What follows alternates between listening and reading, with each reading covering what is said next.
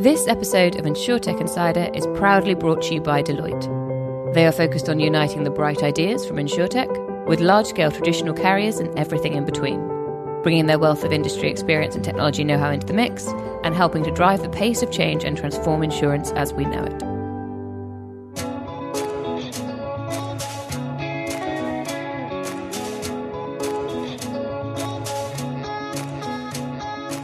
Welcome to Insurtech Insider.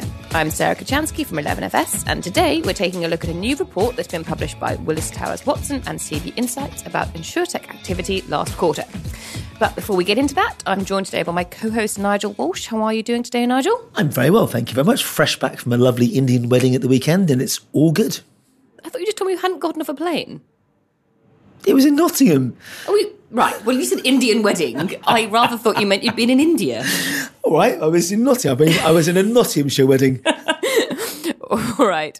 And to provide us with another perspective on this is a man who has done an awful lot of things, not least spending a very long time at Aviva, and who joins us now, 11FS, as our chairman. Welcome, Sean Meadows. Lovely to have you back. Thank you very much. Very excited to be working with the 11FS guys, as well as all the other great things. I actually had a weekend of motorsport and motor racing, which was equally exciting. Yes. And in Norfolk. I weeded the garden, so I obviously need to get out more. But without further ado, let's get started. So the industry theme addressed in this quarter's report is quote bind issue. Now, we had a bit of discussion about this previously. I had never heard that term before, and I would like somebody, I'm looking at you, Nigel, to explain what that means in insurance terms, but also in layperson's terms. Like if I'm a customer buying insurance, what does quote bind issue mean? So in the most simplistic terms, the way I look at it is quote is all the things that we would do day in, day out to get our actual price. How much are you going to charge me for my policy or the coverages that I want? And in the old days, I'm aging myself here, I used to go through the yellow pages, line by line, call them up and get a quote. And that would be my multiple numbers that I would have or prices for that piece. I then might make some changes to that. So I would add my wife, remove my wife, add accidents, whatever else. And not until we had settled on the things and the things I'm going to cover would it be finally bound by the insurance company, i.e., all the updates, all the information they had put together into one place and bound into a single document or bound into a cover. And then once it's bound, it's then, of course, issued to you as an end user. So this sort of, it sounds like, well, it definitely comes from the old-fashioned Lloyd's system where the quote was done verbally and then you went backwards and forwards with bits of paper with scribbles on. You had a final version that everybody agreed on that was literally bound using a ring binder, presumably, or maybe it was in leather with wax, knowing Lloyd's, and then issue, as in it was literally issued to you, you were given a copy. Absolutely that. And actually, when you break it down to quote bind issue, it's reasonably straightforward in terms of language of what the actual process you go through. It's invisible today, of course, with digital technologies and aggregators and all that sort of stuff. But in essence, as you go through there and put your information in, you are fulfilling all those things before actually you go through to the purchase stage. And where, Nigel, does most of the tech today play? Is it in the quote and issue?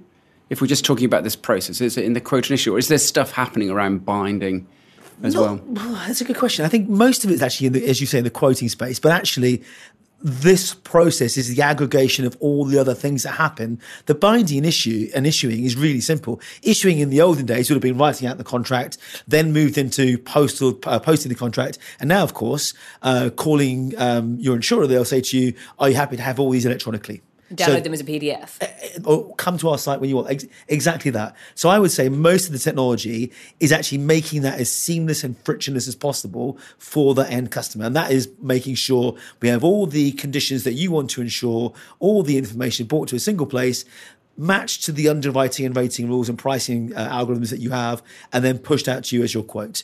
And the beauty of that in today's world, of course, is you can get 100 plus quotes in 60 seconds on an aggregator, at least here in the UK, and more so now we're seeing that in the US. And actually, I was looking at something else about selling my mum's car, of all things, and there's actually aggregators for everything. So, you can go to certain big sites where they buy any car, there's now a site that will actually aggregate the aggregators, and you literally put it into one place and it just pushes it all out to 5 or 6 different sites and gives it to you back in no time at all. So technology really and truly is making that really simple. It's interesting as well. One of the things they touch upon in the report, which they put under the bind section, I guess it could come in the quote section, is how technology is helping sort of check personal information at the same time. So are you who you say you are? Is this actually you? For example, is your driving license really valid? You tell me you've got 0 points, but is that true if I'm going to issue car insurance? And some of the technology, the sort of KYC, AML type technology that's being used in there as well, which means that if you are doing this kind of convoluted step by step, and actually half the time you don't know who your end insurer is, or certainly I find a lot of people don't, at least that they can follow their own audit trails and prove it when regulators. But Sarah, a lot of that is those conversations around personal insurance, your motor policy, your home insurance.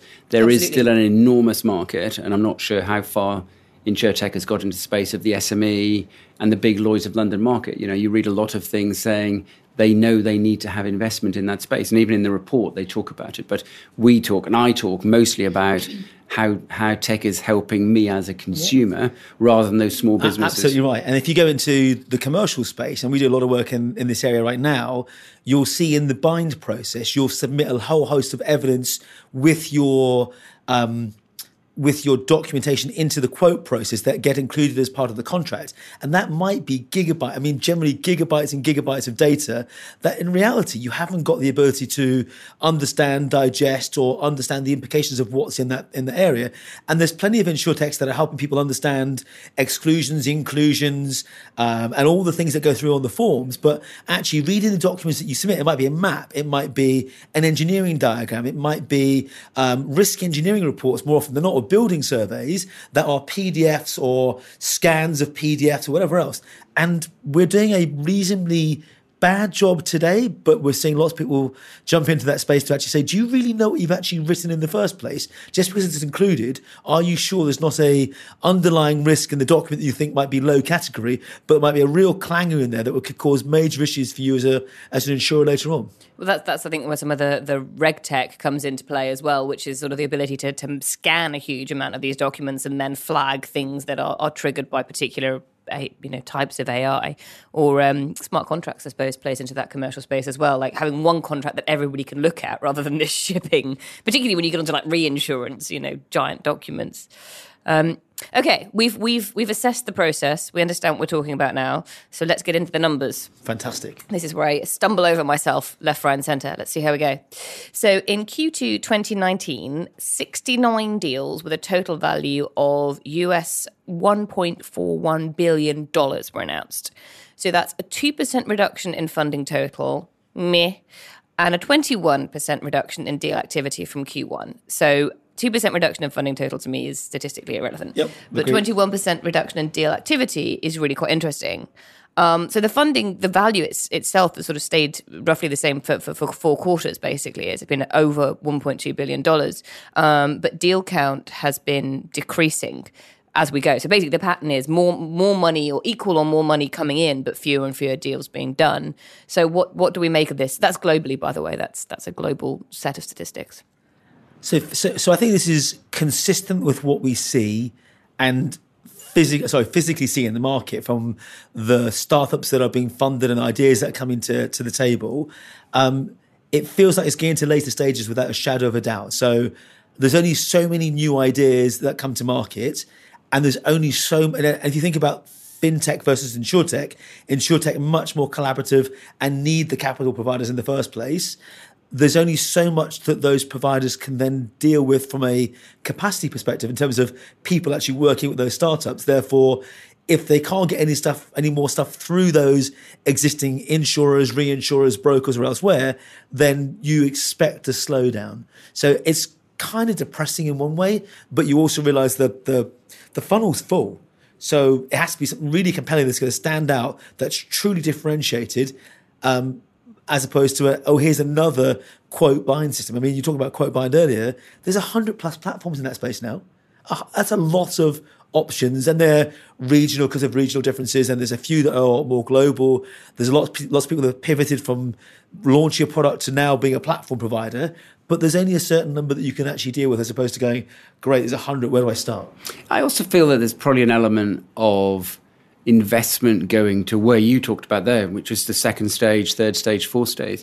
I wonder whether investors have just got a little bit wary about putting their money behind yet another quote tech platform, another customer platform, just because they've been there, done that, and they're going, do you know what, I really don't want to invest. I'm going to wait till something is a little bit further down the journey now before I put my money in. So that's what I was going to say as well. Do we think that some of this is, with all those points taken on board, but also some of this that insurers, the big insurers and the big investors and the corporate VC arms are waiting to see what's actually happened from their initial investments and waiting to see some results before they go back in again on the early stage? I certainly know some guys in Singapore who invest in this type of space, and they've been quite categoric going, we have so many of those early stages. We now need some revenue generators and ones where we're a little bit more comfortable that we think they will get to market and actually make some money. And equally, you said about the 2% being meh, and I completely agree with you. For me, that's at this level, if you break down the insurance value chain to each of the individual phases, it's like the 10-minute abs that became the 9-minute abs and the 7-minute abs. And then at some point, you just get to no abs, don't you? So it's like, how many of these new things can you get to without making 1% better? I thought you were saying apps. And I was like, 10-minute apps? No, 10-minute abs. You've not seen the really bad American commercials. I think I've seen them on the internet where it's like, yeah, I think I know where you're going with this. It just took me a while to get there. 1 minute better isn't that much better. I completely agree with that. I understand that. So we can look a little bit at some of the geographies as well. So 42% of all Insurtech deals took place in the US. That's a 4 percentage point decrease from Q1 this year. Again, I don't think that's statistically significant, but what do we think generally about the US might be losing its dominance there? By which I mean, do we think we might be seeing more deals going elsewhere? I'm not sure. I'd be really interested to see this over a longer period than one quarter to another quarter. I'm surprised you didn't make that noise, the G noise from on 4%, because it's really not statistically, really to my mind, much different. You've still got an immense amount of activity in all of these markets, and I can't see a huge trend anyway that's not the US anymore, or it's going to Asia, or it's coming to the UK. I don't see those trends really playing out quite yet. Yeah, I mean, and the reason that's the only percentage number in this section that I pulled out is actually that the 42% is still by far and away the largest number of any area. But look at the size and scale of what they're up to. I'm with you, Sean. I still think the US has got a lot to go after. The model in the US versus the UK, still highly brokered, agent driven. And whilst none of my agent friends in the States believe this is going to happen and there will always be an agent involved, I don't see it. I look at the UK as a mature market and go, why would it not follow this? And I appreciate in the same way that there's 6 million truck drivers that might lose their jobs from self-driving vehicles or autonomous trucks, I think there's some things in this space that can and will be either automated incrementally or completely removed because you buy your insurance when you buy your house or you buy your insurance when you get your car. I mean, yes, it will be, my opinion on that is that it will be the very, very specialist niches that will continue to need the brokers when somebody comes to you. And in fact, somebody did come to us the other day and say, modern art collection, I've always insured them with X. Should I be insuring it somewhere else? And we were like, well, no, probably not, because at this point... I was with a guy earlier in the car. He said he can't get an insurance quote. He's part of his house is part of an old church, which was like 16th century, something like that. He says, I've got 2 quotes and they're both high. I'm like, yeah, that might be a challenge. Just a fun side fact on insuring houses that are old churches. For most of them, you're not allowed to disturb the graveyard. So you have to be insured in case somebody or something falls into a grave in your land. Because really? You're not allowed to disturb them. You can't dig the bodies up. You can't move them. So which basically means you can't garden because you literally can't dig because you might hit something. And if you hit something, it's a body and then you've got to deal with the police because even if the body's been dead for 400 years. Some of these types of insurance about where they've built drives in or people have used converted graveyards into literally gardens or leisure facilities, you have to kind of be insured against something horrible going on with gravestones. Honestly, everything is insurable. Bottom line, everything is insurable, and it's only when you buy a house that you start ending up with waivers or this or that, or indemnity, that you need to purchase because your solicitor says, we don't know how to deal with that, we'll buy an indemnity. And all of a sudden you've got a stack of things that you never even knew existed that you're now protected against. But if you go back to somehow bringing it back from graveyards and whatever to the US market. If you look at in the report, they talk about the wonderful lemonade, which is the only example I ever seem to be reading about. Yep. But to your point, Nigel, you have to believe there's a huge space in the US, just because if they have this one example of lemonade, that just shows the scope they've got for others across the piece. And commercial, as you say, all the examples, we'll get onto some examples later on. There are some of the big names coming through, but none of them, as far as I can tell, are commercial lines. They're all personal P&H. I mean P&H? P&C. I'm rereading the Amazon story, the Everything book at the moment, and it just amazes me that Jeff Bezos so early on got it and thought it will change the world bit by bit, and now it's part of everyone's everyday life, and we want it, we need it. It's a really interesting story about, actually, if it's not going to change in the States, well, this did. Why didn't it happen why couldn't it happen for other people? I still think it's possible.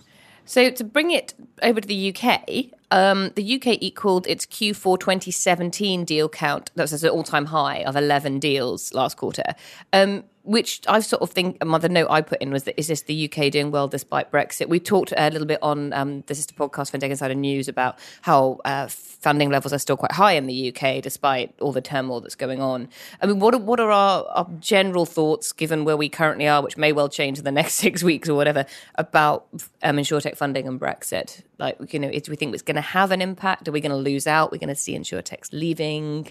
I'm still biased. London is the home of insurance, bar none.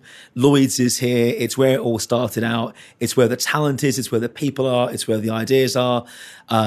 Lots of cool things coming from other places, Asia, India, US, but still people come back to here. And I think Lloyd's just last week, with Ed and Trevor and the team over there, announced the third cohort of Insurtechs going through the Lloyd's of London labs. So I think it's still recognised there's lots to do. John Neal said that from the outset at Lloyd's. We've got a lot of stuff to go after. And by demonstrating their third cohort, for me, says we're still open for business and there's lots to go after. Yeah, I guess I don't have the same bias, but I have the same view. Mm-hmm. I just think it's just a huge market. There's a lot of money here. There's just seen as a capital for financials, which I suppose, Nigel, is the same thing. People just view London and the UK as a great place to come and do stuff. You could say exactly the same about the Northwest, with Media City and the money that's going in on the Northwest powerhouse, or the Northern powerhouse, however you want to call it. I don't know. I just don't see it changing. I think that, to my mind, the world just seems to be carrying on around Brexit at the moment. So the one thing that I agree with you both in principle. The one area that I am very sceptical on is actually talent, because we kind of already starting to see people, and I don't necessarily mean insurance specialists, but for a lot of the insurtechs relying on things like developers and data scientists and data specialists have already gone or aren't coming, or actually in a lot of cases it's becoming too difficult for people to hire them because of the visa situation. So I wonder, that's the concern I have on this, is that the talent might actually be the problem, and not on the insurance side. As you said, we've got plenty of people who know a lot about insurance, but on the tech side we might struggle.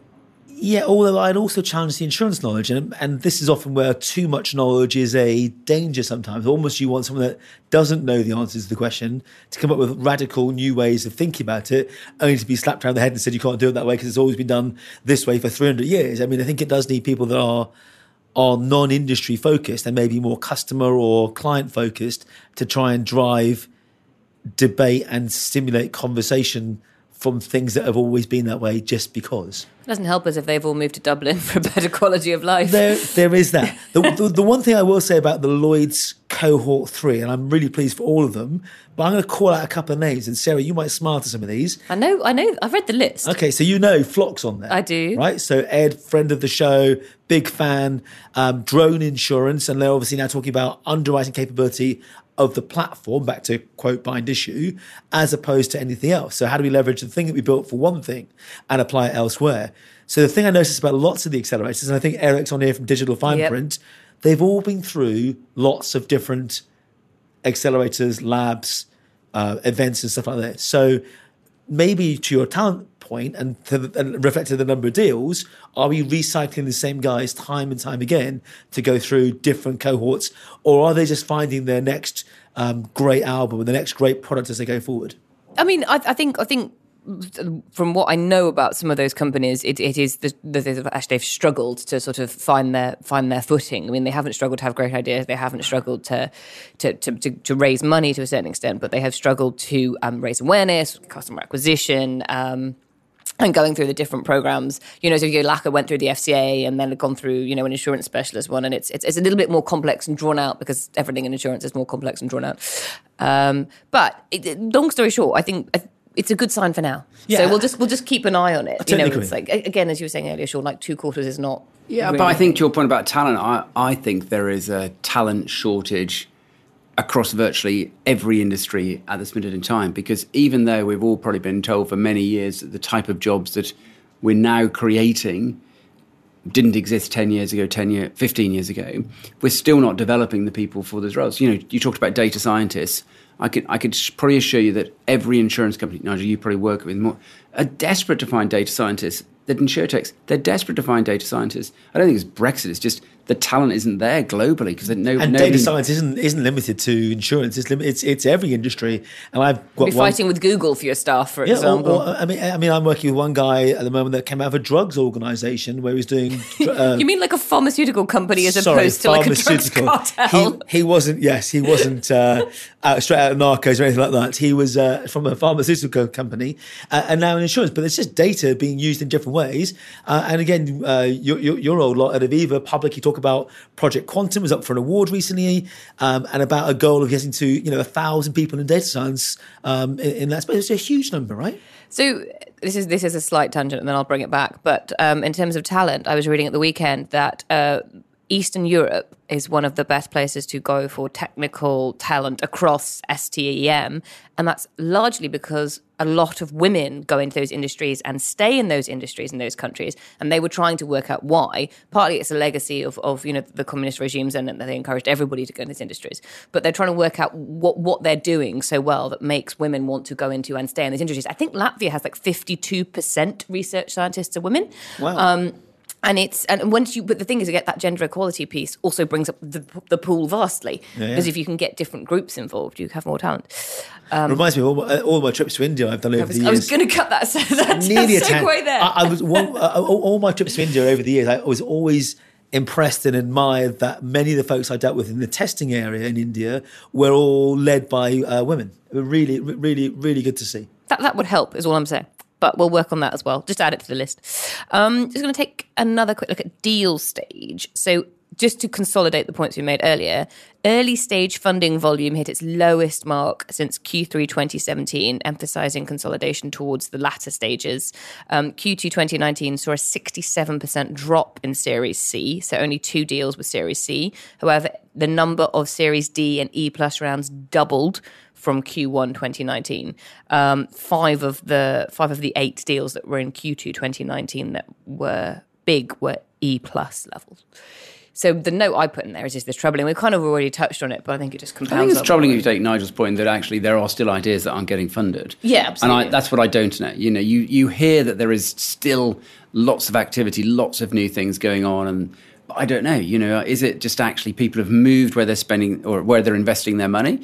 Or is there just there aren't so many great ideas anymore? Have no idea. But you look at the Lloyd's list, and again, I'd say 50% of them are known to us in general. And I say us, Sarah and I, from the conversations that have been on the show and what's not. So they're not exactly net new organisations. Well, yeah, they must be at B stage at least, most of those on that list, I would say, which further adds to the point that they're not brand new names. The one thing that's popped up over the last 6 months that I've seen more of a trend in is people looking for seed money, and they're not looking for huge amounts. They 3 to 500k or whatever else. Usually ends up in friends and family and that sort of stuff.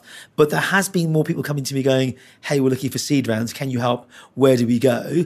And I do think there's a lack of folks that focus on pure seed as opposed to revenue generating. We were at Series A or whatever else it might be. And there's a bunch now of seed clubs or angel clubs that are getting together that focus just on Insurtech to work out where and how they put the money into them. Nigel, totally in agreement with that. I'm a partner in an M&A firm, which we work in the creative and tech sector. If we could find a lovely home for all of the people who want 300,000 or 500,000, to your point, clubs, there just is a really difficult place for people to go. And there's only so much family and friend money, I'm sure, around to do this stuff. Yeah. And I think it is a real gap in the market at the minute. Well, it's also, I think people don't understand, a lot of people who have a little bit of money who would like to invest and who are maybe doing things like using, Free Trade or Robinhood to do stock trading. In this country, as far as I understand it, you know much more about this than I do, but there are tax breaks if you're going to put money into angel investing. So if you are a person who's lucky enough to have a bit of disposable income and want to know what to do with it, then, investing in seed stage companies that are, domestically grown, if that's your interest, or Insurtech, if that's your interest, surely we should be encouraging more of that as well. Totally. You get EIS, I don't know what the letters stand for, but you do get really good tax breaks. So I don't know why people do it. I have a few, I call them donations, because I'm never quite sure you're ever going to get your money back. But you still do it. You do it because you believe in the idea, you believe in the leadership, and so on and so forth. That's why you do it. And EIS, I was chatting to my wife about this at the weekend, explaining what EIS and SEIS was.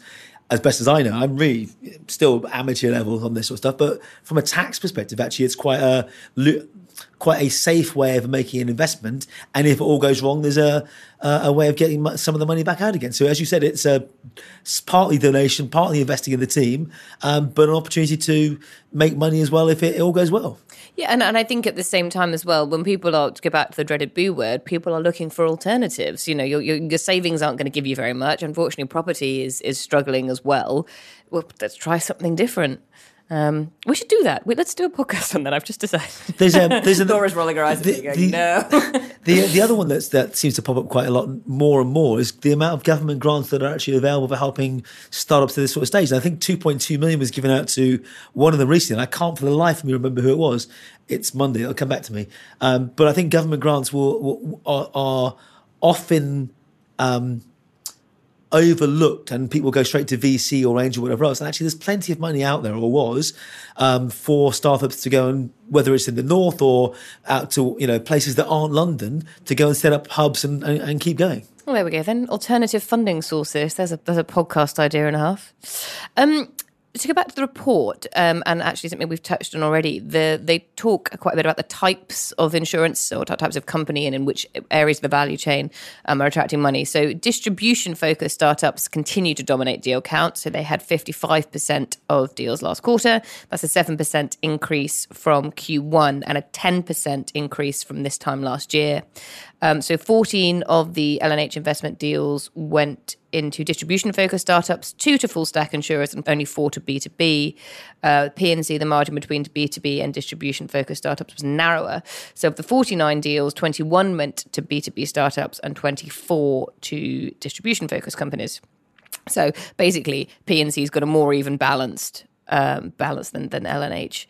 And that's global as well, right? So yeah, that's global. Any thoughts on that? So you take that into account and slice it through US versus UK, and the B2B versus direct would make sense because not enough people yet buy direct because they still believe in their agent that lives down the road that they've never visited or see once a year.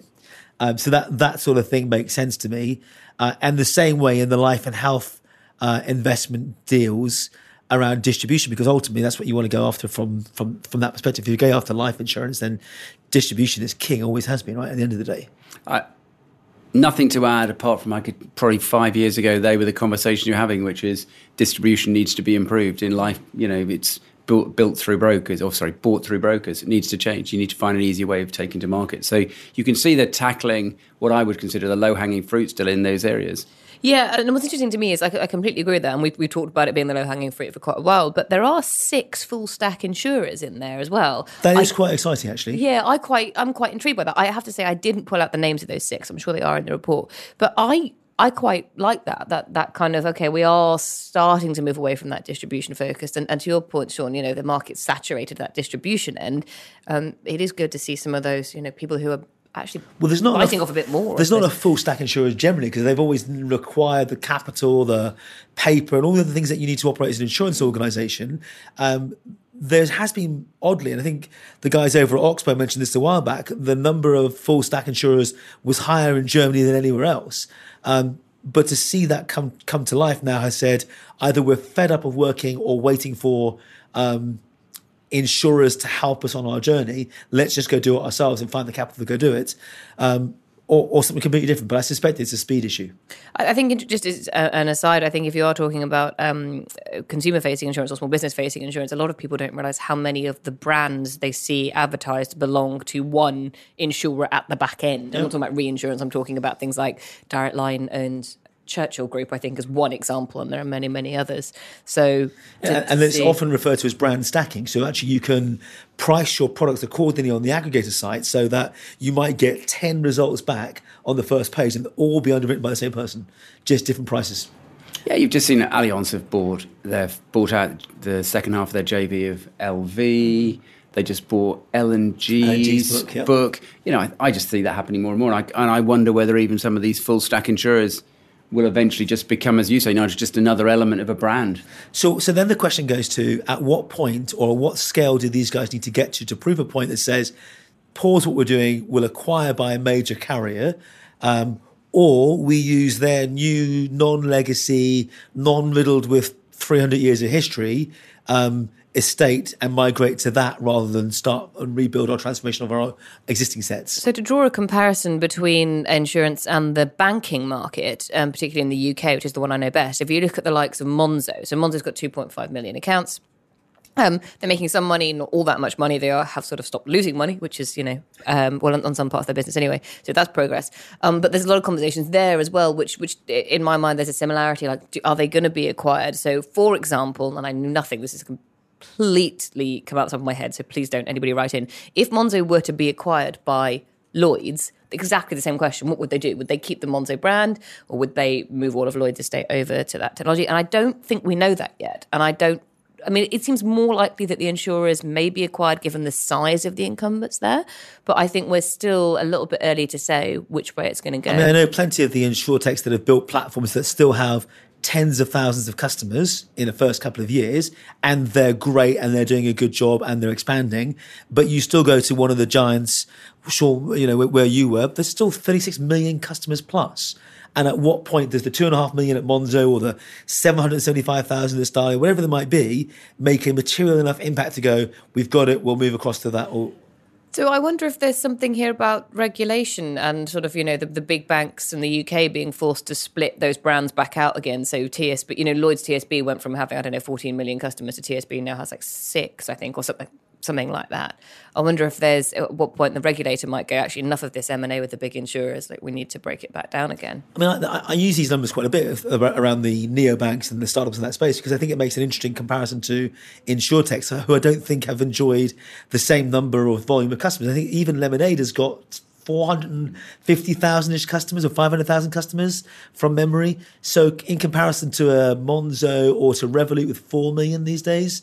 It's 4 million accounts. Right, okay. So unless they use, at least with insurance, that somebody's bought something once. And this is the debate we had all the time, because within a bank account, you might have multiple, you have Starling, Monzo, Revolut, and only ever use all three of those as your secondary account, whereas you're not likely to insure your car twice.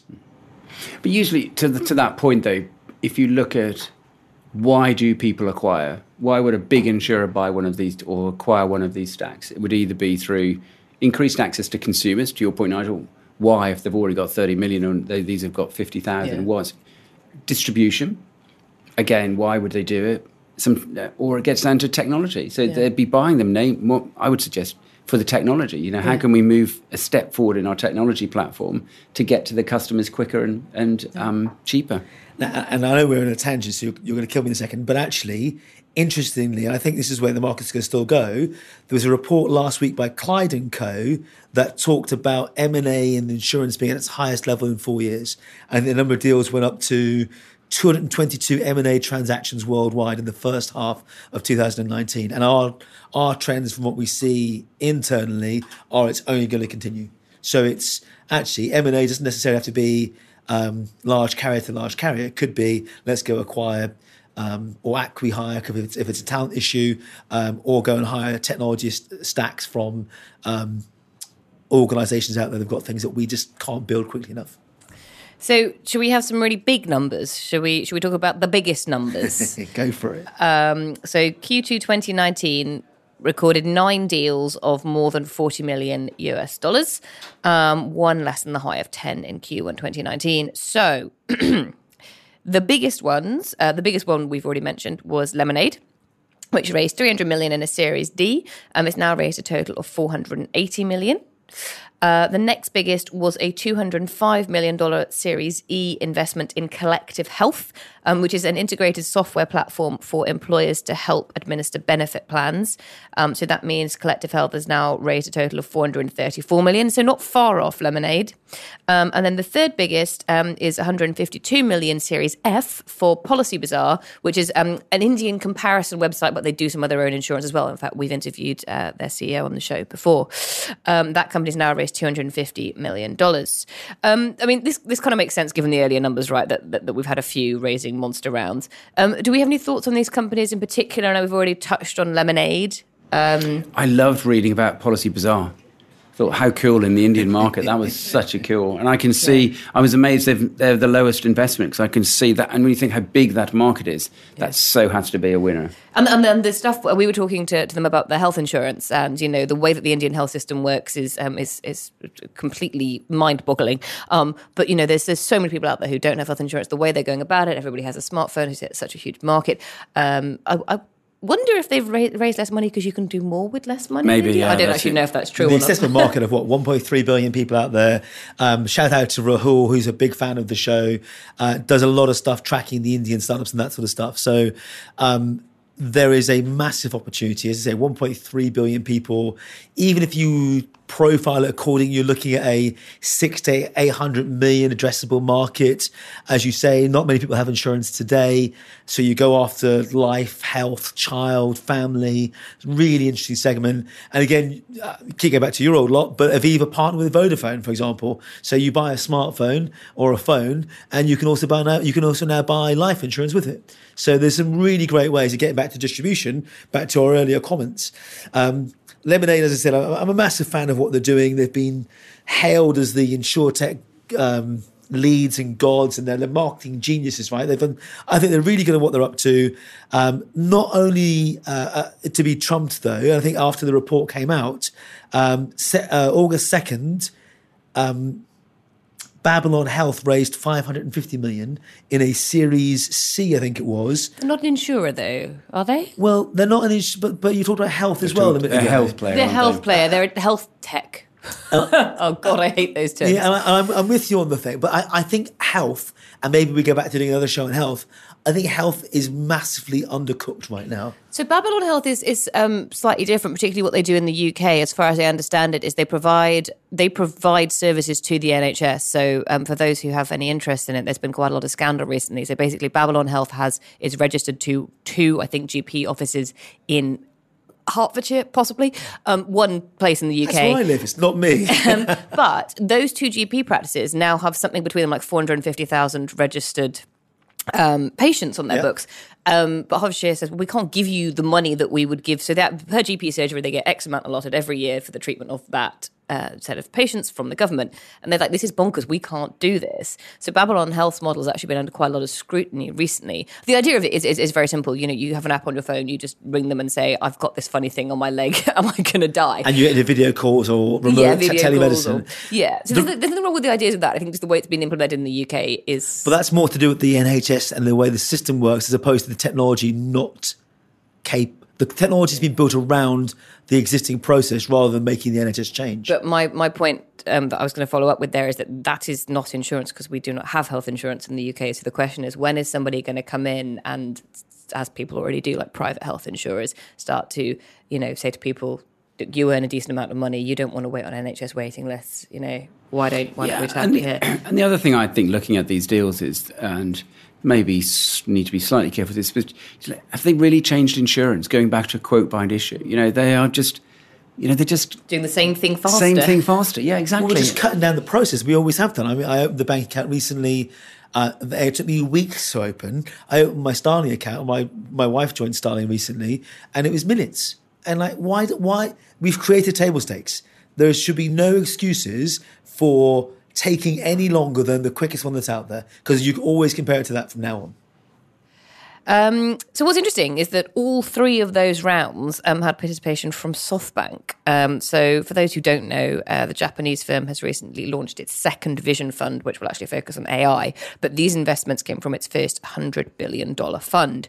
So SoftBank is moving hard and fast into insurance, that's for sure. If anybody is interested in hearing more about SoftBank and their the most recent announcement about the new Vision Fund, or indeed where else they've placed their bets, then that has been covered extensively on our sister show, FinTech Insider News, which you can find in the same place as you found this podcast.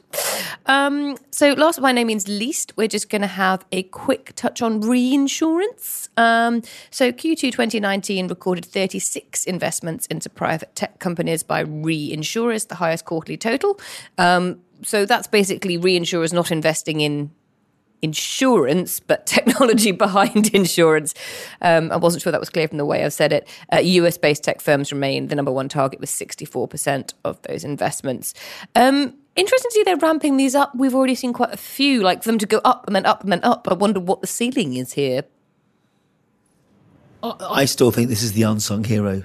They have the ability to enable the direct-to-customer or B2B2C, if that's a phrase I'm allowed to use, without peeing off the insurers or the brokers or the wholesale broker or the retail broker or the other far too many people in the chain, and using their capital in a smart way to enable these new things. And I think actually often the insurer's challenge, especially in the US, is that they're so close to the broker. Anything that they do on the direct-to-consumer stuff risks their existing relationship. Here you don't have that. So they're far enough away to play about, if I'm allowed to use it that way, with startups that will go and change the world going forward. And also I always think they have been, I think you might they're the unsung heroes of insurance. These are the people who make the insurance market work. Why wouldn't you, sitting a lot of capital, go, hey, we're going to play in this space? You know, there's absolutely ample opportunity for us to help. Plenty of money. Oh, absolutely. I mean, money's not been the issue, has it? It's not been the issue for quite a while now. There's plenty of money out there. You mentioned SoftBank earlier with their first 100 billion. What was the second fund? 108 billion? It's ridiculous. Money is not the issue. It's what's the slowest path of that funnel that we go through. I often find it's the insurer's capability and capacity to cope with the changes in startups, because you can't do them all. So you've got to work out which ones are going to make the biggest impact to revenue, profitability, and customer ultimately. And that to me is probably the next, and I don't think some of that will come through, but probably in Q2 2020 when you'll see some of this stuff coming through, because that's where you'll start seeing where the big bets get put going forward. So I think we've seen a lot of activity from the reinsurers, even in the direct-to-consumer space. So Munich Re, who have an office opposite us. I don't know if you spotted this yet, Sean, but sometimes I go and wave at them through the window. They've done a lot they've done Lemonade, they've done, is it Next Insurance as well, Slice. So short from Dylan last week. They're all... Yeah. So genuinely anecdotally, are they doing more investments than insurers? Or does it just sound like that because they are attached to a lot? That's a good question. I need to look at the numbers specifically. I have no idea. Yeah, no, I just wondered if anybody knew off the top of their head. And Andy and team have done an amazing job at being vocal about the things that they support, enabling the gig or sharing economy, for example, and focusing on certain things. So I think last time he was on the show, he talked about there's thousands of things that they see, but they're one of the most proactive ones in the market. You look at the rest of them out there, Swiss Re and a whole bunch of others. They are a bunch of reinsurers that are putting their capital, their brains, their talent to work in a really different way, which is why I still think this is an amazing industry. Yeah, I mean, just for the listeners, Nigel did a fist pump. Yes. All right, on that positive note, let's wrap up the show. Thank you so much to you both for joining me. Where can our listeners find out more about you? Do you have a website, a Twitter handle, a LinkedIn profile? Sure. I have all of those. Do you have all of those? Which would you like to tell our listeners about? Go to my LinkedIn profile. It's just Sean Meadows. Perfect. Nigel, how about you? I am, as always, I am on Twitter far too much, according to some people, but I'm on Twitter and thoroughly enjoying it. I will say before you wrap up, big shout out to Andy Johnson and the team at Willis Towers Watson and the CB Insights guys. They do a great job on this report. What they've done for the last couple of quarters is continuity, and they can keep coming out with great stuff. So thanks, guys. And those of us who like numbers like the continuity. You can find me on Twitter at Sarah Kocianski, probably bickering with Nigel about e-scooters. That wraps up another Insurtech Insider. Thank you to Sean and Nigel for joining me today. As always, you can find the show on Twitter at Insurtech Insiders. And if you like what you've heard this week, don't forget to subscribe to our podcast and please leave us a review on iTunes. If you have any suggestions or feedback, please reach out on Twitter or email podcasts@11fs.com.